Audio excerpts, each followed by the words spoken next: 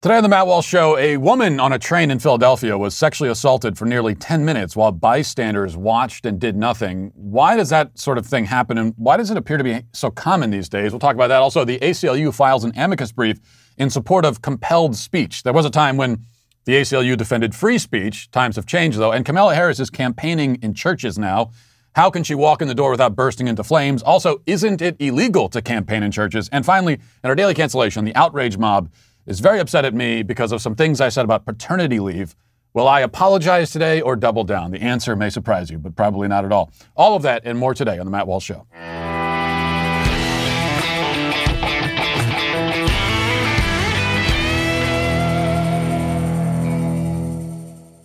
So let me ask you something. Does it make sense that the same company who controls half of online retail also passively drops on your private conversations at home?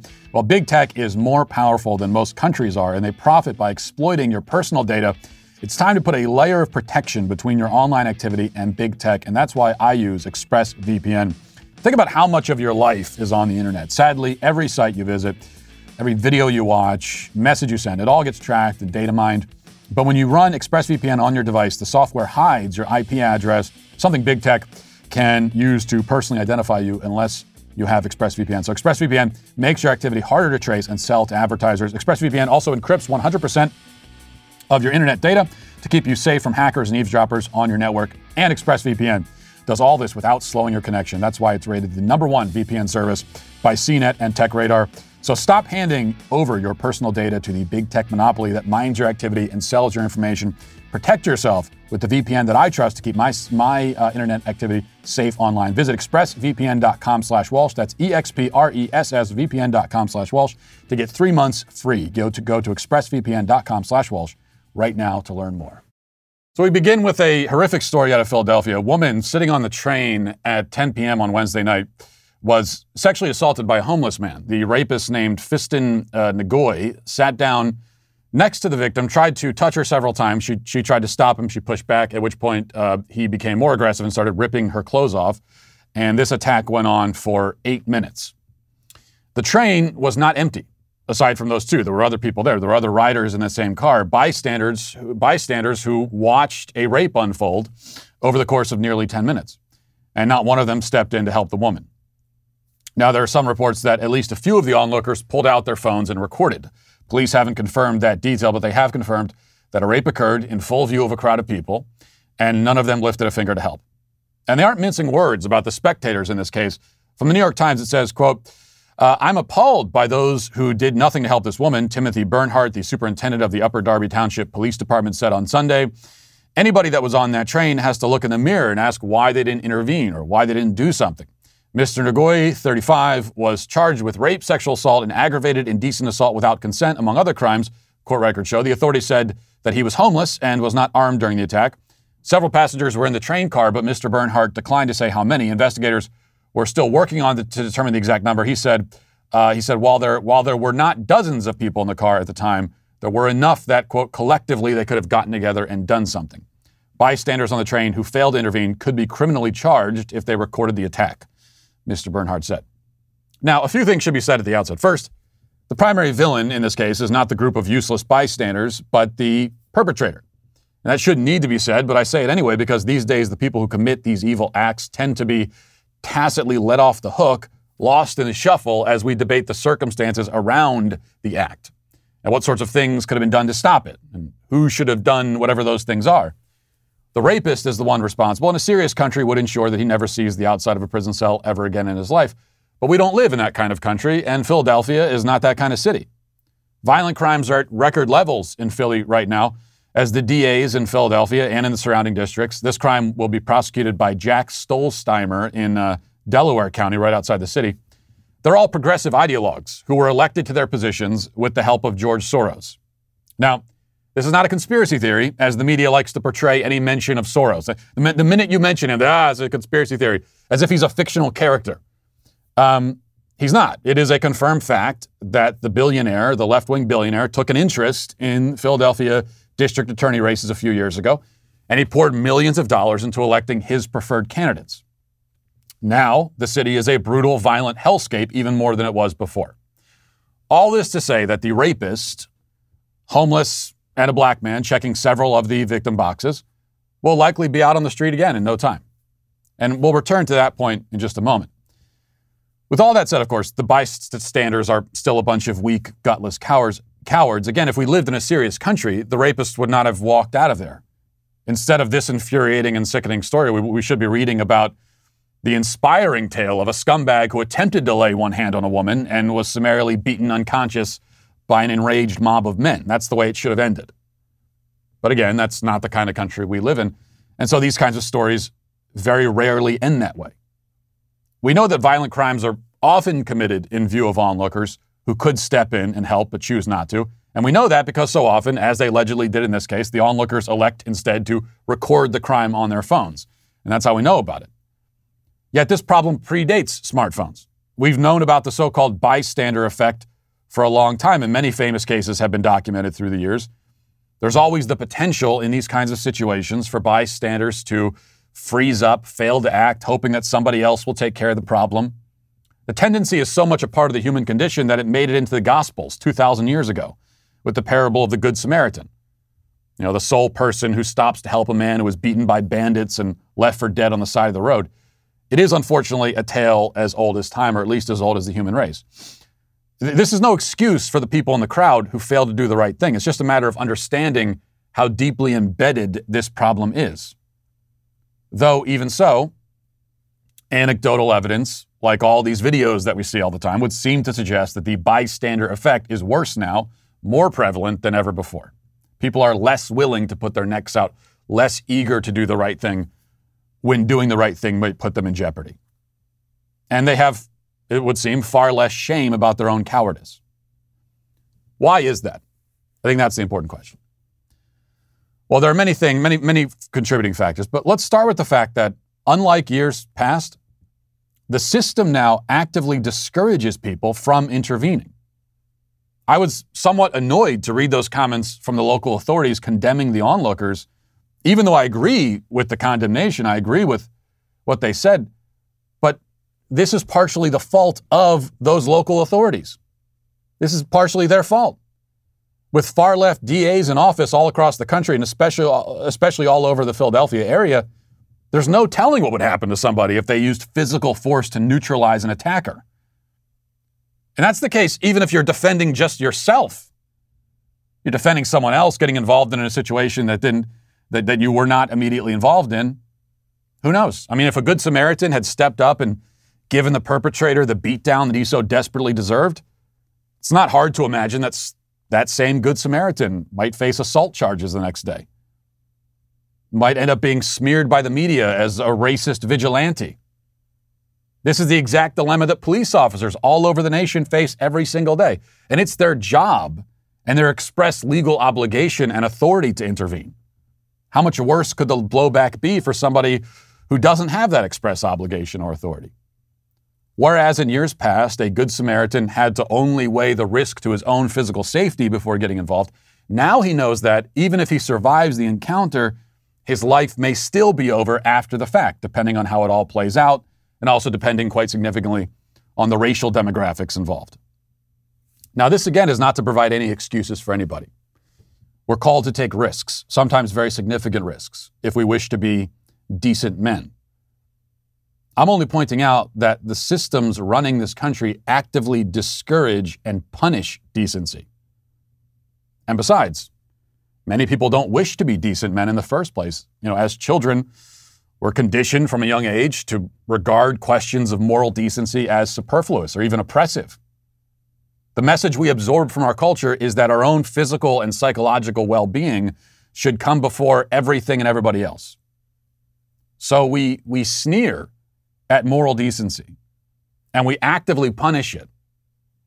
And then we stand back in shock and horror to find that people are not decent. I mean, look at the police officer in the Micaiah Bryant shooting. He stepped in to stop a girl from getting stabbed to death. And next thing you know, people are calling for his head. LeBron James is tweeting out a picture of him, trying to rile up a mob to go and do who knows what to him. That's the way it goes now. And it reminds me of one of the greatest lines from one of C.S. Lewis's greatest books, The Abolition of Man, which if you've never read, you should. Writing 80 years ago, though it might as well have been yesterday, Lewis says, quote, "In a sort of ghastly simplicity, we remove the organ and demand the function. We make men without chests and expect of them virtue and enterprise. We laugh at honor and are shocked to find traitors in our midst. We castrate and bid the geldings be fruitful." And that's us. Our culture campaigns against virtue and punishes the virtuous. You can't even go to church anymore to hear a defense of virtue. We have purposefully created a society of hollow people, men without chests. And we're surprised by the results. We shouldn't be. Now let's get to our 5 headlines.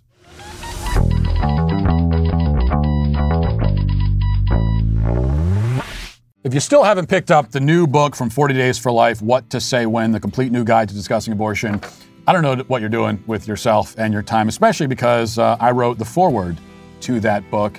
And I wrote the foreword because I thought it was a good idea for a book that's needed, which is something that very simply, but also in depth, lays out the arguments against abortion, and it kind of lets you know what arguments are going to come right back at you and how to counter them. And it's a very easy guide to get through. But like I said, it also goes in depth on all of these arguments. Since its release, it's already been a #1 Amazon new release and a #2 Amazon bestseller.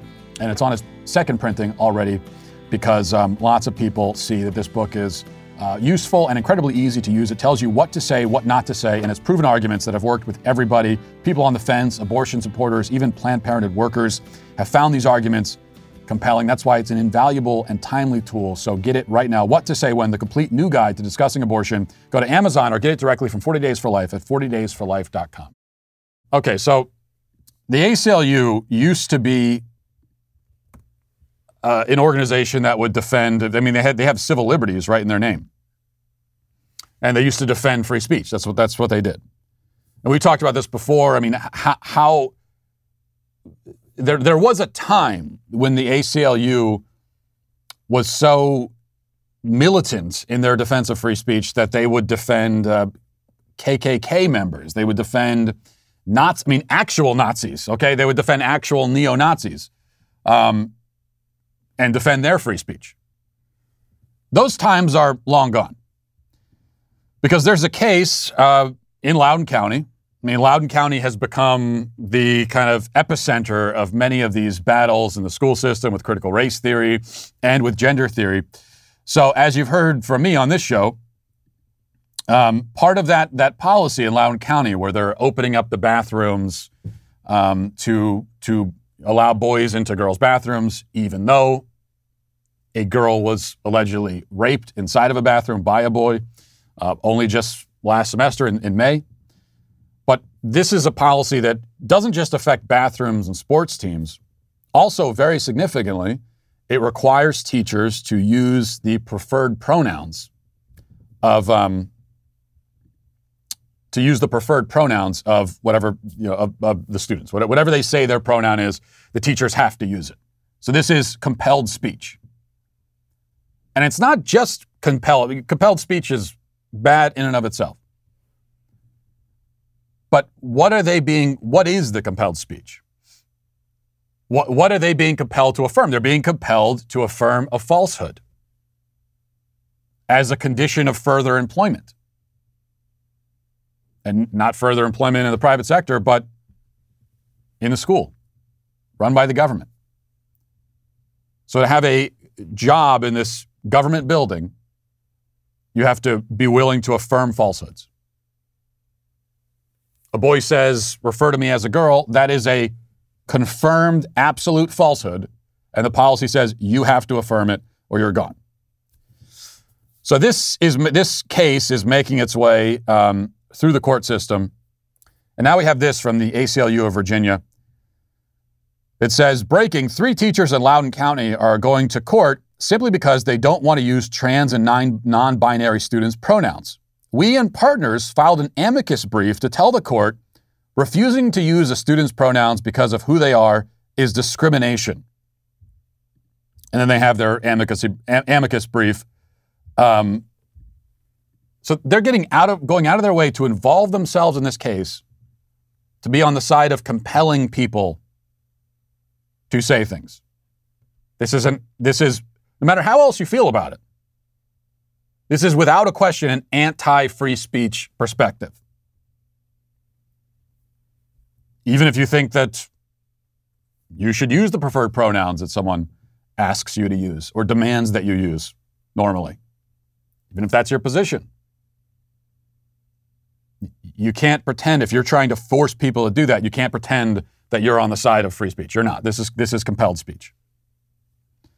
And by the way, on the preferred pronouns thing, I just want to read this to you, related to preferred pronouns. Here's an article from an entertainment website called Uprocks that I saw someone shared on Twitter or something, and it jumped out at me just because of the headline. The headline was so confusing. And I stopped for a second and I was trying to make sense of it. So this is a story, and I'll read like just a paragraph from this story in this entertainment website about Halsey, who I guess is some kind of pop star. And I also take from context clues that Halsey identifies as non-binary. And her pronouns are she and they. So that's a thing you could do now. You know, it's not just that you can choose to identify as multiple people by identifying as they, them. You can actually identify as both a single person and multiple people. How do you put all that together in a sentence if you're talking about someone? Well, here's Uprocks. It says, it's been about 3 months since Halsey gave birth to their first child. And in today's sense, she has been open about the start of her parenthood journey. In early August, they showed off photos of their postpartum stretch marks. And later that month, she shared her frustrations with how some in the music industry handled her pregnancy. Now Halsey is once again pulling the curtain back, this time on their Saturday Night Live performance and what their body looks like now. This is total nonsense. If you had no prior knowledge of any of this pronoun stuff, and you read that paragraph, you just simply have no idea what's being said. Halsey, is that a person? Is that some sort of collective? Is that a group? Are we talking about two distinct individuals? Where in the span of one sentence, we can change from there to she? But this is, if you are a teacher in Loudoun County, this is the kind of total nonsense that you must affirm or lose your job. And the ACLU is fully on board with that. This makes it, how do you teach? If you're in Loudoun County and you're a English teacher and you get to the section on grammar, how do you teach grammar anymore? You can't. It's impossible. Because this abides by no coherence. It's not that we've changed the rules of grammar or the rules of grammar have evolved or any. They're out the window. There aren't any rules at all. This doesn't. You couldn't come up with a new set of rules to explain what is happening in that paragraph I just read. Now grammar and language, it becomes totally shapeless and formless. And each person decides for themselves what a word means and what the rules of grammar are. And that's a problem, because the whole point of language in a human society, the whole point of language is for a means of communication between people.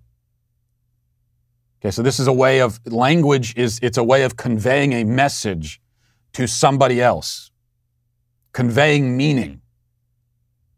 And in order to do that, the reason why we had, in the past anyway, we've had laws, rules of grammar, and the reason why there have been these, shared definitions, and words have these things called definitions that we all understand. The reason for that is that there have to be these shared ground rules in order for me to understand what the hell you're trying to tell me. Now we are making communication virtually impossible. All right, next let's go to Barry Weiss. She was on with Brian Stelter, and I thought that this was an interesting exchange as she's trying her best as Barry Weiss, by the way, is not, as far as I know, any kind of right-wing conservative. I imagine her politics are probably pretty liberal. But she's got some basic common sense. And if you have basic common sense, you're going to be exiled from the left wing, no matter what your politics are. That's what's happened with Barry Weiss. And so here she is, as a person with common sense, trying to speak to Brian Stelter, somebody with no common sense whatsoever. And here's how that exchange went. You write, there are tens of millions of Americans who aren't on the hard left or the hard right who feel the world has gone mad. So in what ways has the world gone mad? Well, you know, when you have the chief reporter on the beat of COVID for the New York Times talking about how questioning or pursuing the question of the lab leak is racist, the world has gone mad. When you're not able to say out loud and in public that there are differences between men and women, the world has gone mad. When we're not allowed to acknowledge that rioting is rioting and it is bad, and that silence is not violence, but violence is violence, the world has gone mad. When we're not able to say that Hunter Biden's laptop is a story worth pursuing, the world has gone mad. When, in the name of progress, young school children, as young as kindergarten, are being separated in public schools because of their race, and that is called progress rather than segregation, the world has gone mad. There are dozens of examples that I could share with you and with your viewers. And you say everyone allowed. Sort of knows this, and you say we're not allowed, we're not able. Between... Who's the people stopping the conversation? Who are they? People that work at networks, frankly, like the one I'm speaking on right now, who try and claim that, you know, it was racist to investigate the lab leak theory. It was. But I mean, who let's said just that take at an CNN? example. But I'm just saying that when you say allowed, I just think it's a provocative thing you say. You say we're not allowed to talk about these things, but they're all over the internet. I can Google them. I can find them everywhere. I've heard about every story you mentioned. Of course. So I'm just suggesting, of course, people are allowed to cover whatever they want to cover. But you and I both know, and it would be delusional to claim otherwise, that touching your finger to an increasing number of subjects that have been deemed third rail by the mainstream institutions and increasingly by some of the tech companies will lead to reputational damage, perhaps you losing your job, your children sometimes being demonized as well. And so what happens is a kind of internal self-censorship. This is something that I saw over and over again when I was at the New York Times. Yeah, this is this weaselly kind of trick that these people pull, people like Brian Stelter, where you've got Barry Weiss describing the situation in our culture. It's undeniable if you're an honest and rational person. All of that is obviously the case. And then he says, what do you mean you're not able? You're not allowed to say these things. Well, what do you mean? I hear people say these things all the time. I can go on the internet and find people making these points. What do you mean not allowed to? Hey, you're perfectly free. You're perfectly free to say any of these things that you want. He says, right, as there's a gun to your head. Like a man coming in with putting a gun to your head, telling you to do something and then saying, well, you're perfectly free to do what you want. If you don't do what I want, then I'm going to shoot you, but you're perfectly free to do it. That's the trick they pull. It's just like when we say that someone's been canceled. Someone like Barry Weiss, who has been canceled. And then the response from the corporate media and their lackeys is always, what, canceled? I can still find them. What do you mean canceled? You know, they still have a platform. So they might not have a platform on any of the big tech, but I could find them somewhere on the internet if I looked for them. And look, they did a Fox News hit. They're not canceled. Yeah, when we say canceled, we don't mean that a person has been physically killed, although eventually perhaps we'll get to that point. But when their job is taken away, their reputation has been left in tatters, they've been smeared, they've been lied about, that's the point. So that's what Brian Stelter is saying. He's saying, yeah, you know, if you don't agree with me and with the system, we're going to ruin your life. We're going to take everything from you. We're going to try to take everything from you if we can. We're going to try to get you kicked off of every single platform that we can, which is most of them now. But you'll still be alive at the end of it. So we haven't really taken away your free speech or anything. We haven't really taken anything from you. And we certainly haven't taken your power to choose. What a weasel. Speaking of which, from the Daily Wire, it says Democrat Vice President Kamala Harris is set to deliver a video message to congregants in more than 300 black churches across Virginia, urging them to vote for Democrat gubernatorial candidate Terry McAuliffe in November's election. CNN first reported the story, noting that the video message would go out between Sunday and Election Day. And so this is a video message, again, that's going to be played in churches, in black churches in Virginia. And let's first listen to the message, and then we'll talk about it. Terry McAuliffe has a long track record of getting things done for the people of Virginia. When he was governor, in the wake of the recession, you'll remember, he brought 200,000 jobs to Virginia. Incomes went up, and unemployment went down in every city and county in the state. And now, Terry McAuliffe is stepping up again with a clear vision about how to rebuild Virginia's economy for the future, to raise the minimum wage, to make health care more affordable, to give every child a world-class education. Virginians, you deserve a leader who has a vision of what is possible and the experience to realize that vision. Okay, so I wanted to play a part of that. I wanted to play part of that because obviously I hate myself and I want to subject myself to that punishment, and you as well. But also, I wanted to hear, is this really an explicit, are they finding a way to get around the IRS rules here, or is this an explicit endorsement, explicit campaigning by the vice president in a church for a candidate? And it's the latter. I mean, this is explicit vote for this guy type of stuff. Well, Byron York of the Washington Examiner, he helpfully tweets this out from the IRS. Here are their rules for this kind of thing. And it says, under the IRS code, all IRC Section 501c3 organizations, including churches and religious organizations, are absolutely prohibited from directly or indirectly participating in or intervening in any political campaign on behalf of any candidate for elective public office. Contributions to political campaign funds or public statements of position made by or on behalf of the organization in favor of any candidate for public office clearly violate the prohibition against political campaign activity.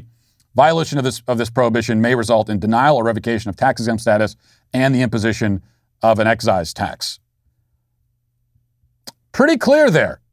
This is directly intervening for a political candidate. That's what's happening here. Now, say what you want about these IRS rules, pro or con, that's what the rules are. And we damn sure know that if something like this was happening in the reverse on behalf of conservatives, or a Republican candidate by a conservative politician, the cries would be deafening from the left to have the IRS go after that church and everybody involved in it. That's not going to happen in this case, though, because we live, as we have reviewed, we live in a lawless country. And all of these laws, none of them apply to everybody, especially when it comes to the IRS. Maybe the IRS will surprise me, though, with their integrity. I can't even say it without laughing. Maybe they'll surprise me with their integrity and their consistency and actually go after these churches and Kamala Harris. We'll see. I really don't have my hopes up. Here's someone who does have integrity, though. This is a nice palate cleanser here. A state trooper in Washington State. Even though it's a sad story in many ways, it's also inspiring, as this is somebody who will do the right thing. We've talked about the cowards who sit back and are afraid to intervene, or afraid to do the right thing, afraid to take a risk. Then you have people on the extreme other end of that spectrum, who are willing to risk everything, give up everything. And that was the case for a state trooper in Washington State who left the job over vaccine mandates. And we have here his final sign-off and his message, especially for the governor of the state. Let's listen. This is my final sign-off. After 22 years of serving the citizens of the state of Washington, being asked to leave because I am dirty. Numerous fatalities, injuries. I've worked sick. I've played sick. We buried lots of friends over these years. I'd like to thank you guys. I'd like to thank the citizens of Yakima County, as well as my fellow officers within the Valley. Without you guys, I wouldn't have been very successful, and you've kept me safe and got me home to my family every night. Thank you for that. Wish I could say more, but this is it. So, State 1034, this is the last time you'll hear me in a state patrol car. And Jay Inslee can kiss my... Very well said, especially at the end there. And it's a sad story. Like I said, it's also inspiring that there are people. I mean, obviously, this is no small thing to give up your job, your livelihood, something that you've poured 20 years of your life into. That's a real sacrifice. You know, these days we're so used to seeing people celebrated for taking political and ideological stands. And then when you look, you see that they're not risking anything. They're not putting anything on the line, right? Very different situation here. But it really worries me also. This is why the vaccine mandates among public officials, police officers, especially in the military, you know, the vaccine mandates there worry me more than maybe anywhere else because it's an infringement on liberty, obviously. But also because this is one more thing kind of smoking out the good people, the people with integrity. Because no matter where you stand on vaccines, it doesn't matter. You could be fully in favor of the vaccine. You could think the COVID vaccine is the greatest thing ever. And this particular trooper, I don't know where he stands on it. On the issue of the vaccine itself, that doesn't even make a difference. This is about opposing tyranny. So, with vaccine mandates in law enforcement and in the military, and you see people who are doing things like this and they're stepping down and they're leaving, which is a very courageous thing to do. But it's one more thing where we're driving out the people in these positions who most oppose tyranny and who have the most integrity. And I'm not saying the people that remain in the military or in law enforcement have no integrity. Okay, I can't. We have no vaccine mandate here at the Daily Wire, as you've probably heard. If there was one, I can't sit here and say for sure would I give up my job? Would I give up my livelihood? I got 4 kids to feed. You can't really know what you would do in that situation until you're in it. And people who decide to stay in because they got to take care of their family, I get that. But there are those who are willing to go all the way, who have above average sort of courage and integrity. And so what we're doing is we're driving all of them out. And given what these positions are, that's pretty troubling. I mean, who's going to be left at the end? Speaking of people that remain in the military, well, let me start with this. A little context. This is from the New York Post. Not about our military, but over in China. It says, China tested a nuclear-capable hypersonic missile in August that circled the globe before speeding towards its target. The test shows China has advanced space capability that caught U.S. intelligence by surprise. Citing 5 people familiar with the test, the report said the Chinese military launched a rocket that carried a hypersonic glide vehicle which flew through low-orbit space before cruising toward its target. It missed the target by about 24 miles, but shows China's astounding progress on hypersonic weapons. The U.S., Russia, and China have all been working on hypersonic weapons. Russia tested one such missile in July. The U.S. plans to outfit all the Navy's destroyers with these missiles, which can travel 5 times faster than the speed of sound.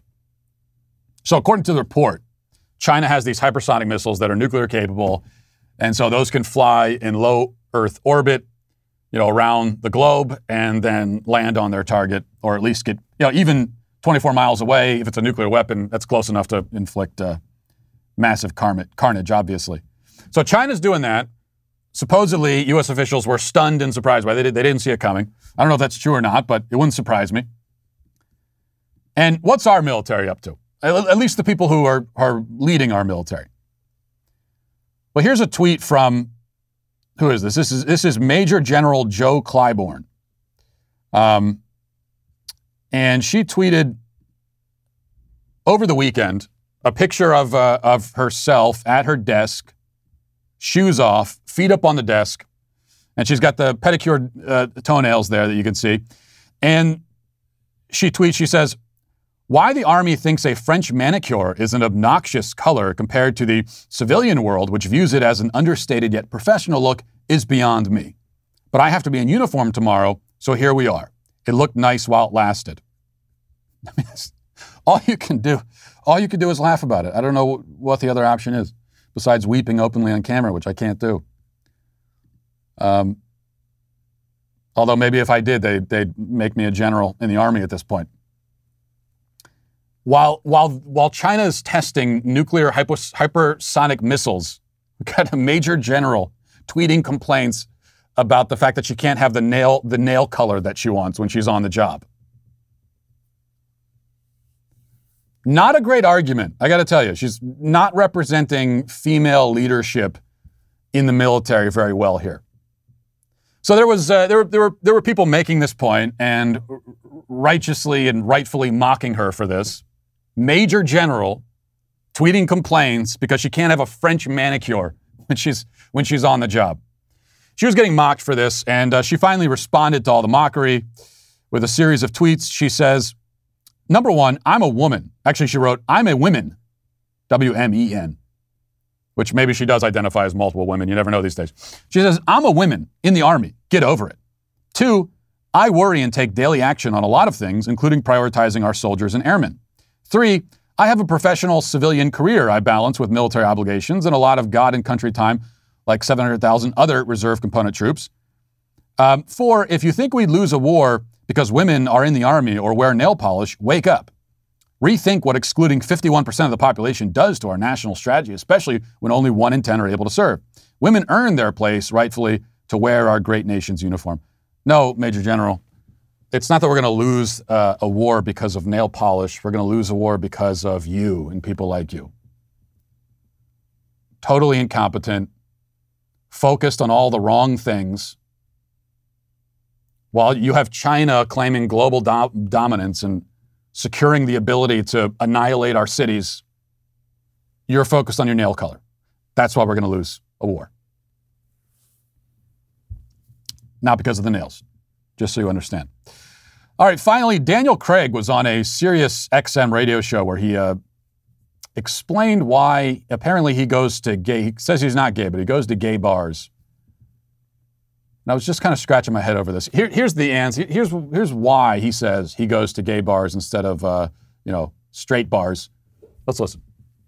I've been going to gay bars for as long as I can remember. And one of the reasons, because I don't get into fights in gay that often. Right. No. But we didn't get into a fight that night. Yeah. No, we didn't get into a fight that night. And because the aggressive swinging in hetero bars, I just got very sick of as a kid, because it was like I don't want to end up even in a punch up, and I did. That would happen quite a lot. Right.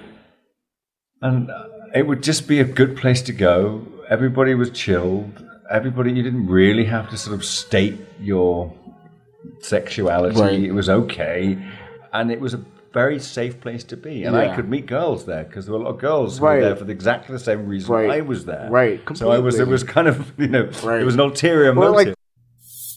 I bet there was an ulterior motive, Daniel Craig. This to me sounds like desperate rationalization. Yeah, I mean, I don't know, But that's what that's how I read it here. It sounds like, someone saw him in the gay bar and he's saying, "Oh, no, I go to the gay bar because if I go to those other bars, I'm going to end up beating people up. I can't go into a bar without getting into a fight.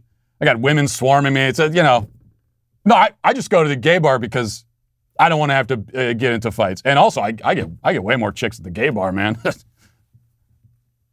Okay, what bars are you going to, Daniel Craig? You're not actually James Bond. You know that, right? So what bars are you going to? You can't walk into a non-gay bar without getting into a fight. I don't know. I mean, maybe I'm just going to the right bars, and maybe the wrong ones. I don't know. I kind of want to go to these other bars that Daniel Craig is talking about, where you walk in there, and as soon as you walk in the door, you show your ID to the bouncer, and then just someone punches you in the face right away. The fight starts right away. Been to many bars in my time. I've never been in a single fist fight at a bar. I think I've seen like one, maybe. I don't know. I don't know if I buy it, Daniel Craig, but that's your own concern, I suppose. Let's now read the comments. Who's rocking polka dot and flannel shirts without shame? Do you know their name? They're the Sweet Baby Gang. This is from M. She says, Lizzo is the perfect example of the emperor isn't wearing clothes. Yeah, a bunch of people in the comments made that connection about Lizzo wearing a see-through dress to Cardi B's birthday party, completely nude underneath. And, I was talking about how everyone pretends that it's this beautiful sight when nobody really thinks that. And I don't know how I didn't make that connection. That was a failure on my part. This is literally the emperor wears no clothes. That's what this is. That parable brought to life is what Lizzo was doing there. Walking around basically naked. And of course I knew they were going to do this. They put the picture up. You know what? But that's a beautiful sight, I'm told. Put the picture up again. Put it up again, actually. For everyone. That's beautiful. If you don't find that beautiful, then you are a bigot and probably a racist. That's what I'm told anyway. Okay, you can take it off. Travis says, Lizzo's dress clearly draws inspiration from a whale being caught up in a fishing net. Travis, once again, every once in a while, someone leaves a comment in the, that I find personally offensive. We don't make jokes like that on this show. Certainly no fat shaming. Not going to be allowed. That is not funny, Travis. You're banned from the show. How dare you, sir? Let's see. Sort of the same says, my husband and I would be divorced today if he had stayed home for 2 months or more after every one of our 4 children had been born. He was needed at work, but I had everything under control at home. A week might have been nice, especially since I had 4 high-risk pregnancies, but more than a week would have driven me crazy. Today, we are in our 60s, and he works from home, and things are fine because I don't have to worry about taking care of a newborn and my husband. But I don't want to jump ahead because this is what our daily cancellation is going to deal with. But yeah, as we talked about paternity leave briefly on the show on Friday, I do also have this question. I mean, all these, and I've heard, and we'll get into this in a minute, but I've heard from a lot of guys over the weekend, and women too, talking about the kind of paternity leave that they get or their husbands get. There's one person that told me that there is a woman said that her husband got 4 months of paternity leave for their first child. So there were no other children. So 4 months for one baby. What the hell are you doing for 4 months? For 2 parents to take care of one baby? And if you need that, like if you need 2 parents home 24/7 to take care of one immobile baby, how are you going to function once that baby gets older? And if you have a second kid, you're doomed. I'm jumping ahead, like I said. We'll get to that later. Scott says, Matt, you've missed something in the PC box checking for Tolkien's new film. As of last year, those boxes must be checked if the film is going to be considered for certain awards. I do agree with you, however. In solidarity with you and the SBG, I would be boycotting the film. I wouldn't even call it a boycott. I'm not even saying I'm going to boycott The Hobbit. It's not a matter of boycott. It's just simply I have no interest in it. I mean, a boycott is a real boycott, an effective boycott is where you're a potential customer and you actually want to use the good or the service or whatever it is, but you're choosing not to because you're trying to send a message or make some sort of point. What I'm saying is I simply have no interest. The minute the PC box checking starts, and you're right, that the Academy's made these rules now where if you want to be eligible for awards, you have to do this, giving even more incentive. But whatever's behind it, the moment I see that, I have no interest. It takes me out of the story. And so it's not a hard decision for me to make. Alexander says they have to put music behind the advertisement to make it seem like Matt is sincere and not at all internally making fun of it. Ha ha. I don't know what you mean. I love and cherish all of our sponsors. Let me tell you something. Even if they didn't pay me to advertise their products, I still would.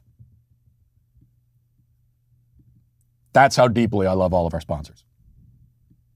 Don't take that literally, sponsors, you still have to pay me.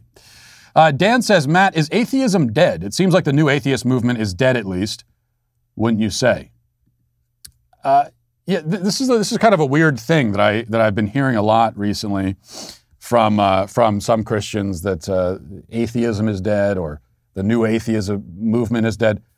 Those are two different things, by the way. There's atheism and then there's the so-called new atheist movement, and that was back 15 years ago. It started with Sam Harris and Richard Dawkins and Christopher Hitchens and those guys. And they all put out these anti-God books all in the span of like 5 years, and they were the four horsemen of atheism or something. And it was called the New Atheist Movement, and that's dead. I mean, that's gone. And you don't see atheist books being released every month. We went through a period where it seemed like 12 times a year there was another atheist book coming out talking about how God doesn't exist and all this kind of stuff. So you don't see that anymore. Does that mean that atheism is dead? No, not at all. I think that's a nice fantasy. That's a nice bedtime story that maybe we as Christians like to tell ourselves so we can sleep easy at night, but I don't think it's true at all. In fact, you could look at this from the other direction entirely and say that it's actually in some ways a bad sign that we don't have all these atheists who are out arguing for atheism anymore and they're not releasing books all the time. It's a bad sign, perhaps, because it's not needed. Okay, that before they were trying to, undermine, subvert what they considered to be a religious culture. Although at the time when they were doing this, we were not actually a religious culture even then. But that's how they saw it.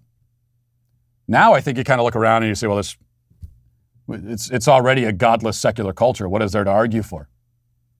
No reason to put out an atheist book, and most of the people already agree. Or maybe even worse, they don't care. I think the vast majority of people in our culture today probably don't really care that much about the question, which is an even worse situation to be in. So that's probably how I would take it. Not that they've lost, but perhaps as it stands right now, they've kind of won because we live in a secular culture.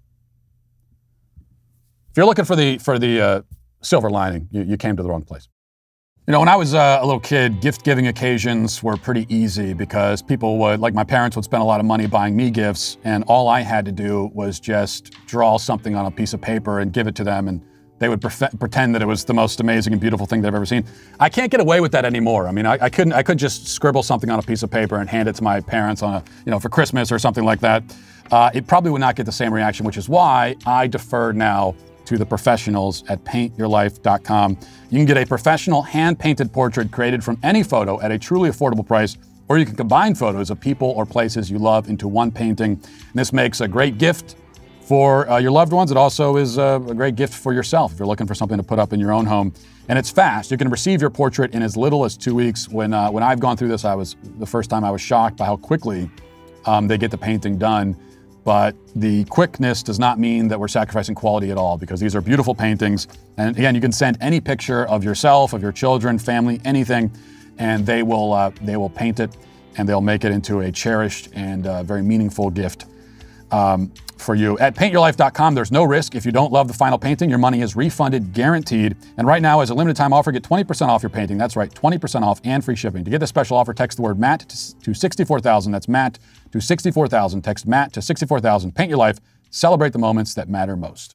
Also, if you missed Sunday Special this weekend, then I highly recommend you check it out. Ben will be joined by none other than Barry Weiss. We just heard from her during the 5 headlines. She's a brilliant writer, journalist, and now the voice of her own excellent podcast called Honestly with Barry Weiss. They sit down to make sense of all that's going on in the world today, and it's truly worth a listen. So go check it out this Sunday at dailywire.com or on Ben's YouTube channel, Ben Shapiro. Daily Wire members get access to special bonus content from Sunday Special episodes, so don't miss out. Join Daily Wire today. Now let's get to our daily cancellation.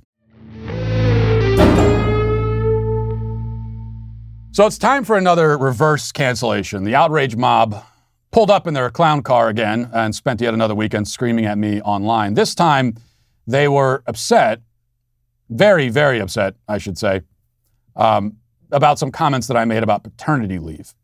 Now, of all the times that these gabbling hyenas have tried to cancel me, I have to say this is maybe one of the weirdest times. So for a little background, last week, as we discussed on the show, it was revealed that Transportation Secretary Pete Buttigieg has been on paternity leave for 2 months after adopting twins with his husband. While he was gone, the nation descended into a supply chain crisis with cargo ships log-jammed in U.S. ports and store shelves empty. As we head into the holiday season, Buttigieg decided that would be a good time to take an 8-week paid vacation. Now, let's be very careful here not to suggest that the situation would be better if Buttigieg was around. It wouldn't be. He's incompetent and useless and unqualified for every job he's ever had. Even if he was around, he'd only be staring at the problem impotently, or else he'd be dutifully working to make it worse. So nobody is begging Buttigieg to come back to work and save us. We're merely pointing out that, in principle, the guy who heads up the Department of Transportation should not disappear for 2 months while the country faces the worst transportation-related crisis in decades. Crisis or no crisis, though, it's absurd for any public employee paid on taxpayer dime to be given that much time off. Now, you can make an argument for women on maternity leave, but not for men. Paternity leave is a nice luxury for private companies that can afford it. The U.S. government is not a private company. It's a public institution deeply in debt, failing in just about every way and everywhere. So this is not a time and not the place for those kinds of luxuries. But that's the somewhat safer point to make, right? You are in a much more hazardous place. You are in more hazardous waters when you go away from that, and instead you start saying mildly critical things about paternity leave in general as a concept. And that's what I discovered when I tweeted this on Friday. I said, the thing about paternity leave is that there isn't much for dad to do when the baby is a newborn, especially if mom is breastfeeding. His main role is to take care of mom as she recovers, but of course, that doesn't apply to Buttigieg, so I'm not sure why he needs paternity leave at all. That's what I said. And that was enough to provoke 3 days of sustained outrage. Here's yet another thing that you could say to almost any group of people in real life, and everybody would just nod their heads. But if you make the same common sense observation in front of the left-wing internet rage mob, they'll be sent into demonic, vomitous spasms. So over the weekend, thousands and thousands of people, many of them verified accounts, media personalities and so on, have fluttered around, screeching like bats, yelling at me that I'm a deadbeat dad, I'm a terrible husband, I'm a sexist, I'm a monster, I'm a supervillain. How dare you? How could you? Wait, what are we mad about again? And yet, amid all of the howling and squawking, none of these shrieking banshees have bothered to explain how or why I was actually wrong about what I said. Notice, I did not say that nobody should ever have any kind of paternity leave. If you work for a private company, they can do what they want. I took off 3 or 4 days for my kids. If you want to call that paternity leave, that's fine. I also didn't say that there's nothing at all for a man to do for his family after a child is born. I said that as far as caring for the newborn himself, most of that is going to be done by the mother. She, in most cases, will be feeding the child. The child also needs and wants his mother's presence, his mother's touch, her voice. The father should be interacting with the baby also, obviously, but the infant is far more focused on his mother at that age and needs his mother more. There is no mother in the Buttigieg household, but that doesn't change the point here. Babies need their mothers, which is why two men shouldn't be allowed to adopt babies in the first place. And the outrage mob can now start a secondary campaign over that comment. But I'll say it again. Two men should not be allowed to adopt babies because babies need mothers. They also need fathers, which is why two women shouldn't be allowed either.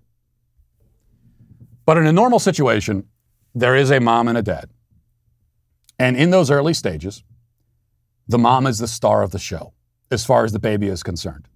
The dad plays more of an auxiliary role. Post-birth, as I said, his most important role is to care for his wife, who has just performed the physically taxing act of childbirth. There's nothing controversial about this, or there shouldn't be. It's just how things work, and it's fine. It's funny that so many people have shouted at me, tears in their eyes, insisting that, no, there's a lot for the man to do for the baby. And then they list those things, and they say, oh, he could change diapers, he could give bottles, he could rock the baby to sleep. One guy, Mark Seiner, who's a lawyer and an author, he tweeted at me. He's one of the many white knights who wrote in to, let all the women know that I'm a bad guy, but they're not bad. And he said that, he, unlike myself, he's a great dad and he's a wonderful husband. And after his child was born, he was very involved. This is what he tweeted. He said, one of the most ludicrous tweets I've read in my life. This takes the cake as the looniest. Not sure what kind of dad Matt Walsh is, but I'll take my version. 24/7 singing, reading, cuddling, bottle feeding to two newborn twins. And I'm sure glad that Pete Buttigieg is doing the same. But 24/7 singing and cuddling? Something tells me that was a bit of an exaggeration. I hope for his wife's sake that it was. But you see how he makes my point for me accidentally. Singing, reading, cuddling. In other words, not a lot. Okay, these are not time-consuming tasks. These are not tasks that you need to take 2 months off of work to perform. These are mostly things a dad can do and should do while still working to provide for his family. I read to my kids every night. Every single day I read to my kids. And I also work. If I were to list the tasks that I must perform for my kids who are now older, between the ages of 2 and 8, it would be much more extensive. In fact, I could hardly list the tasks at all, as the job of parenting older kids is so all-encompassing. Newborns are immobile. They sleep like 18 hours a day. They have only 2 basic physical needs, sleep and eat. So if they're crying, it's because they want to do one of those things or because they need to be burped. And this is why newborns are so much easier, especially for dads. And I have never in my life met an actual flesh and blood human being in real life who would disagree with that assessment. I mean, this is something that as parents we talk about all the time with other parents. What's the hardest phase of parenting? What's the most difficult time, to be a parent? Nobody ever says newborn. No one says that, unless all they have is a newborn. Talk to any parent with kids who are, 2 or older. None of them are going to say that the newborn phase is the hardest. None. And this is why the whole concept of paternity leave makes no sense. If the idea is to give dads time off so that they can care for their kids and bond with them, why would the leave kick in right after birth when most of the dad-involved care and bonding will happen later? Infancy is precisely when there is the least for the dad to do and the least opportunity for bonding. I didn't say none and no, the least. So why isn't anybody advocating for paternity leave that starts with the child's first birthday, let's say? The answer to that question is also the answer to why everyone got mad at me in the first place. And also why the left feels so strongly about paternity leave. I mean, keep in mind, the people now claiming that this is absolutely critical for both mom and dad to be home immediately after birth will also insist that both mom and dad can go to work in a few months and have nannies and daycare centers raise their kids, and there will be no detrimental effects at all. So, like, for the first month or two of the baby's birth, you've got all these leftists say, oh, so we got to have both parents. Oh, it's so important, so important. And then you ship the kids off to daycare for the rest of their childhoods, and we're supposed to believe that that's perfectly fine?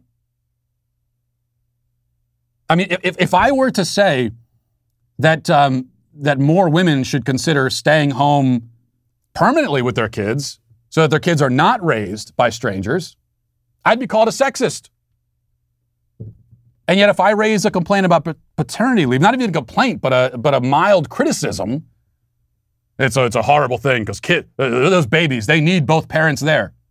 What do you think, the needs end at 2 months, you idiots? What do you think happens at 2 months that's so magical? We got to have Buttigieg's kids, they need Buttigieg there for 2 months. After that, who cares? Throw them out in the woods and let the squirrels raise them. Since when do these people give a damn about parents being involved with their kids at all? I mean, they think parents are domestic terrorists just for showing up to school board meetings, for God's sake. So since when do they care? Well, the answer is this. The answer is sex differences. Okay? That's what explains this weird reaction. Namely, their denial of sex differences. Their problem with my position on paternity leave is that I am acknowledging the inherent differences between mother and father. That's it. That's what it comes down to. That I would dare suggest that there is a difference between mom and dad, and that kids interact with mom and dad differently, and that they need different things from mom and dad. And that, God forbid, mom and dad have different roles in a child's life. For me to suggest that is beyond the pale. That is the thing you're not allowed to say. That is the unmentionable, right? So that's what it all comes down to. That's what they're actually upset about. They don't care about parents taking care of their kids. They think parents are totally expendable. They think the government school system should start raising the kids by the age of 3. No. The only thing they care about is denying that there is any difference between the sexes. But as much as they want to deny it, it is true. The dad plays a different role, just as important, ultimately, but different. And so when I talk about dads going to work, and what I've heard from the left all weekend is, so you're saying that dad should be a deadbeat. They shouldn't do anything for their kids. No, you idiots. Working for your family and providing for them is not nothing. So I was home for, like I said, a few days after my kids were born. Then I went to work. And I made money, which I brought home to them to put a roof over their head and to put food in their mouths. That's not nothing. That's an important role. It's not exactly the same role that my wife plays. It's different. And that's okay. That's good. Okay. And you're all canceled. So I'm glad we got that out of the way now. We'll leave it there for today. Thanks for watching. Thanks for listening. Have a great day. Godspeed.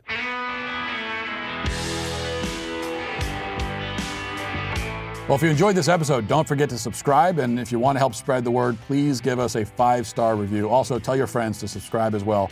We're available on Apple Podcasts, Spotify, wherever you listen to podcasts, we're there. Also, be sure to check out the other Daily Wire podcasts, including The Ben Shapiro Show, Michael Knowles Show, The Andrew Klavan Show. Thanks for listening. The Matt Walsh Show is produced by Sean Hampton, executive producer Jeremy Boring. Our supervising producer is Mathis Glover. Our technical director is Austin Stevens. Production manager Pavel Vodosky. The show is edited by Ali Hinkle. Our audio is mixed by Mike Coromina. Hair and makeup is done by Cherokee Hart. And our production coordinator is McKenna Waters. The Matt Walsh Show is a Daily Wire production, copyright Daily Wire 2021. The Transportation Secretary remains missing in action on paternity leave. Inflation hits a 13-year high, and a major airline ditches its vaccine mandate. Check it out on The Michael Knowles Show.